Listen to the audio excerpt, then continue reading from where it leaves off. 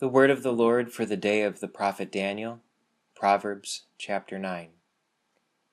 In the name of the Father, and of the Son, and of the Holy Spirit. Amen. O Christian, are you looking about yourself sadly, wearily looking up to the skies, longingly looking to the hope that is yet to be revealed? Or have you come to think that the truly wise no longer do such things? Daniel the prophet was unmistakably blessed by the Lord. He was a young man when Nebuchadnezzar besieged Jerusalem in 605 BC. Taken captive there and deported from Judah to Babylon, he was brought there to learn their language and culture. He was to serve as a liaison between the Jewish and Babylonian people, and he excelled in his training. Although he lived in a foreign land, he served faithfully in his vocation and was promoted to a position of leadership among the Babylonians. He was also given special gifts: the understanding of signs and interpretation of dreams for those he served. For himself, he saw previews of the future and visions of the last days.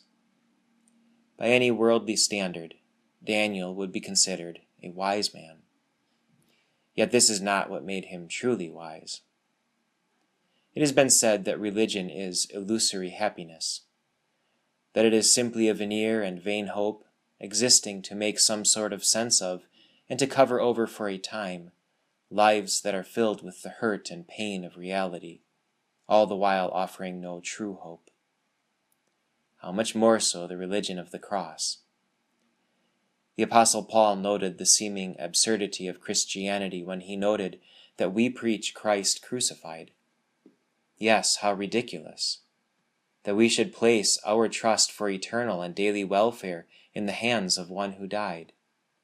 That we should aspire to a life of following him in his death, daily dying to the temptations of the world and the desires of self, out of love for God and in service to others.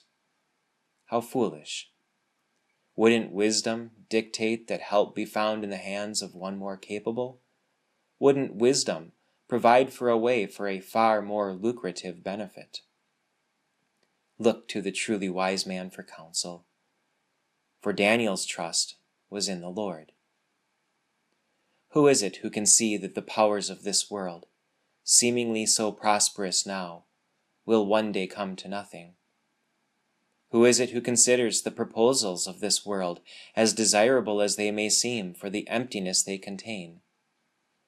Who is it who evaluates the times, so seemingly limitless, in regards to their brevity, evil, and superficiality? And who is it who perceives in the Word made flesh, seemingly so weak, the power of God for the salvation of all who believe? Let the foolishness of God shame the wise. Let the wisdom of God counsel the fool. For in the foolishness of the one who made himself nothing, the weak find our righteousness. And in the wisdom of the one who is preached, fools find their salvation. So we seek to know him.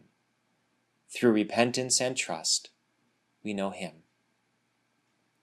For at least 1,300 years, the Church has sung the great O antiphons of Advent, beginning on December 17th and culminating before Christmas Eve.